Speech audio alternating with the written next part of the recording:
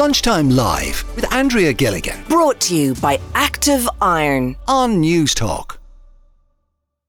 What is life like after a conviction? And how easy is it when you leave prison and try to rejoin society, get your life back on track?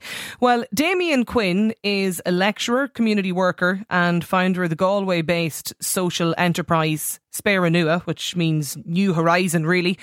Damien's focusing on trying to help offenders reintegrate into society after serving time.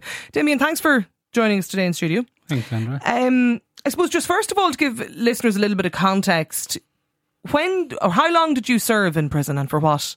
Well, I went to prison in 2006 for 3 years. I was for drug dealing offences and fighting and that type of thing. I suppose I would have had a very troubled youth, and I was responsible for a household at the age of about 15. And, I seen that life as a way to protect me and my brother from poverty. Obviously, it was wrong, but in the estates I grew up in, it was kind of glamorous. And I got involved and paid for it quite handsomely. I went to prison for 3 years. I was punished accordingly. And I used the time then constructively to get an education and prepare myself for a better future for when I got out. Yeah, you were obviously keen, Damien, when you were serving time, to engage with rehabilitation and what that means and look into the future. Absolutely. Like, I had a short stay in prison once, and I knew about the education units in there, and like, I couldn't afford an education outside. So I said I would make the best of a bad situation, and I beelined straight up to the education unit and got my name on that. Done some training in the prison as well. So I done my equivalent of the Leave Insert in prison and some Open University stuff, small bit of journalism and computer courses like ICDL, which was the ECDL at the time. Yeah. And I had all these different things going on, like working on myself and making plans for a better future.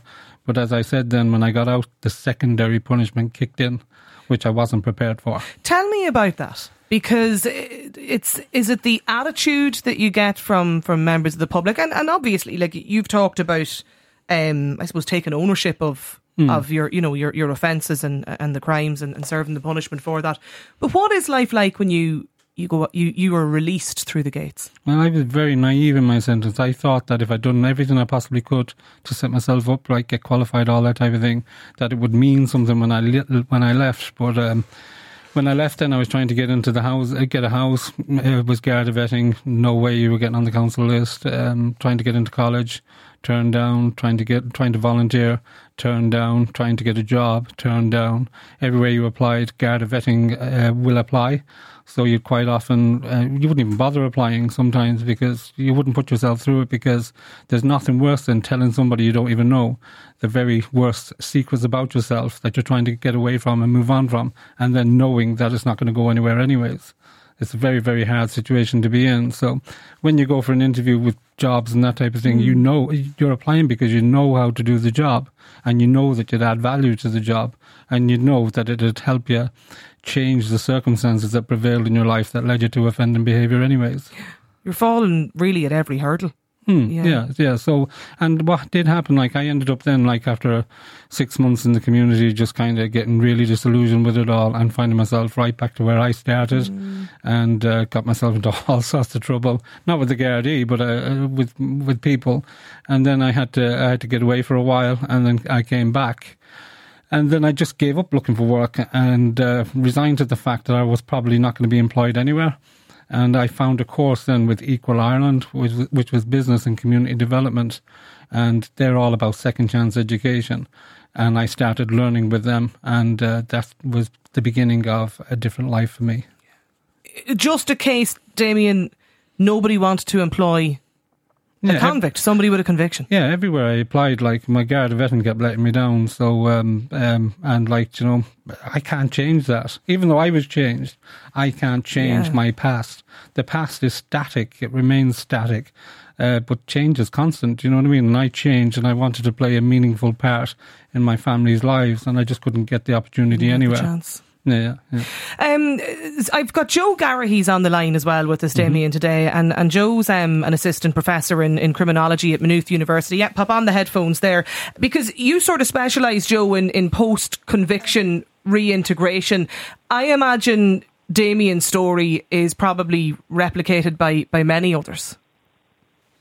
Hi, yes, I think I'd echo everything Damien said, and I think one crucial point here is that although he won't admit it, Damien is an exceptional person. The levels of resilience that he has displayed to get to where he is now are unbelievable. But myself, I don't have that level of resilience, and many other people don't.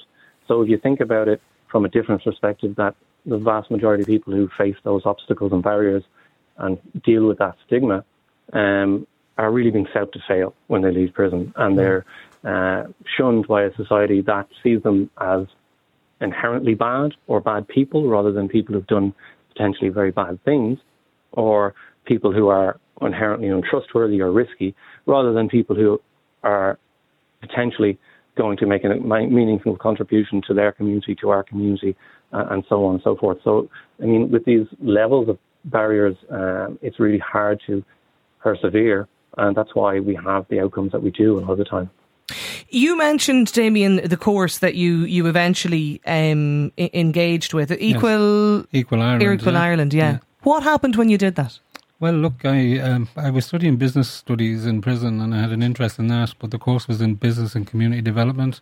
I knew nothing about community development, but shortly after starting it, I learned about empowering marginalised communities, empowering marginalised people, and it really, really appealed to me because I had that desire to give back what I took away, and with Equal Ireland then, I started studying with them and absolutely loved it. I did my level 6, 7 and 8 with them. It was an honours degree in business, social enterprise, leadership and management, and they encouraged me then to go on and do my master's. But at that time, I had found work on the way.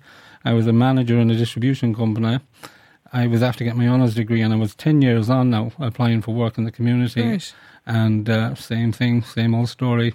And I had spent a lot of money on an education I felt like I couldn't use. But I went to this open day for this master's course. It was a master's in cooperatives and social enterprise. And I heard a story about A New Way Forward, which was written by Siobhan Cafferty. It was about integrating prisoners back into the workforce. And I said, that's it. That's what I need to get involved in. I need to sign up to this, right? So I went ahead and I'd done the course and contacted Siobhan, and we're great friends today. And Joe as well, and the guys there in Maynooth, Kira, they're great people as well, and they've done some fantastic research. But for my dissertation then, I wrote the project Spéire Nua, and it was about developing a new strengths-based model of disclosure, a model of disclosure that takes a look at the steps out of a life of crime people take and attach a value to it, because in the current model, there's no value for the vetee. It's just a really negative piece of information. It doesn't capture any growth or strength since that time. So what we're doing is we've pretty much developed like a safe pass for people with convictions that they can use when they go looking for work. We don't guarantee future behaviour because nobody can guarantee that, but we can say with certainty that this person has done an awful lot of work on themselves and it has a value and it means something. I suppose for people listening to this, Damien, I presume it's for people who've were convicted, served their time, and take ownership of acceptance of what they did. Like, I presume you have to really take ownership of your behaviour to be able to engage with the likes of Spéire Nua. Absolutely. Well, look, people are only contacting me because they want to get on and move on anyways, and like in fairness, it's set up really because once is enough to be punished, you know what I mean? If you're punished accordingly, once is enough to be punished. Like the current model of disclosure, it just picks holes in people every time they try to put themselves out there and do something right. So that needs to change. Okay. So we're flipping the narrative from the negative to the positive, and we're looking at what is strong today rather than what was wrong all those years ago. So you will effectively be working with ex-prisoners to get back into the workforce, create a new life again. Yeah, well, look, at the end of the day, like, people probably need... I know it's very hard to sympathise with people that have been in prisons. I fully appreciate that. People do bad things and it must be punished. But, like, I suppose society in general really need to think about whether or not they want people to go and get rehabilitated in prison and come out and play a participatory role in society, or do they want them to just keep going round and round in circles and keep doing the same old thing? Because I suppose it's a decision, really, Joe, isn't it? As a as a society, we have to decide what sort of a restorative or what sort of a rehabilitation system we want. Absolutely. And I think that there's two parts to that. Number one, we can reflect on our own attitudes and biases, and that's obviously shaped by our biography. But also it's a structural question. So what policies and legislation are in place that can shape the criminal justice system to be either purely about punishment or about how we are going to reintegrate the people who are almost certainly going to be released from prison one day. So we know I always look back at the evidence. We know that the evidence where restorative practices or justice have been used are far higher in satisfaction rates with people who have been in prison and people who are victims of crime, rather than purely sending them to prison with inevitable outcomes where we have negative outcomes. But these things don't exist in isolation either, because the society we live in shapes our criminal justice system. But likewise, someone coming out of prison is not immune to the housing crisis. They're not immune to difficulties in education the first time around. They're not immune to mental health issues and addiction issues. So everything to deal with again, Exactly. It's not a one-shop solution, really. Just finally, Damien, you must be very proud, are you? Just looking back on how far you've come in the last couple of years. Yeah, well, look, in fairness, and that's down to a lot of people that had an open mind. So, some employers along the way that gave a chance, and despite what they knew, they were willing to give me a chance to go and prove myself. And I'm really, really grateful to coming across some very, very open-minded employers along the way.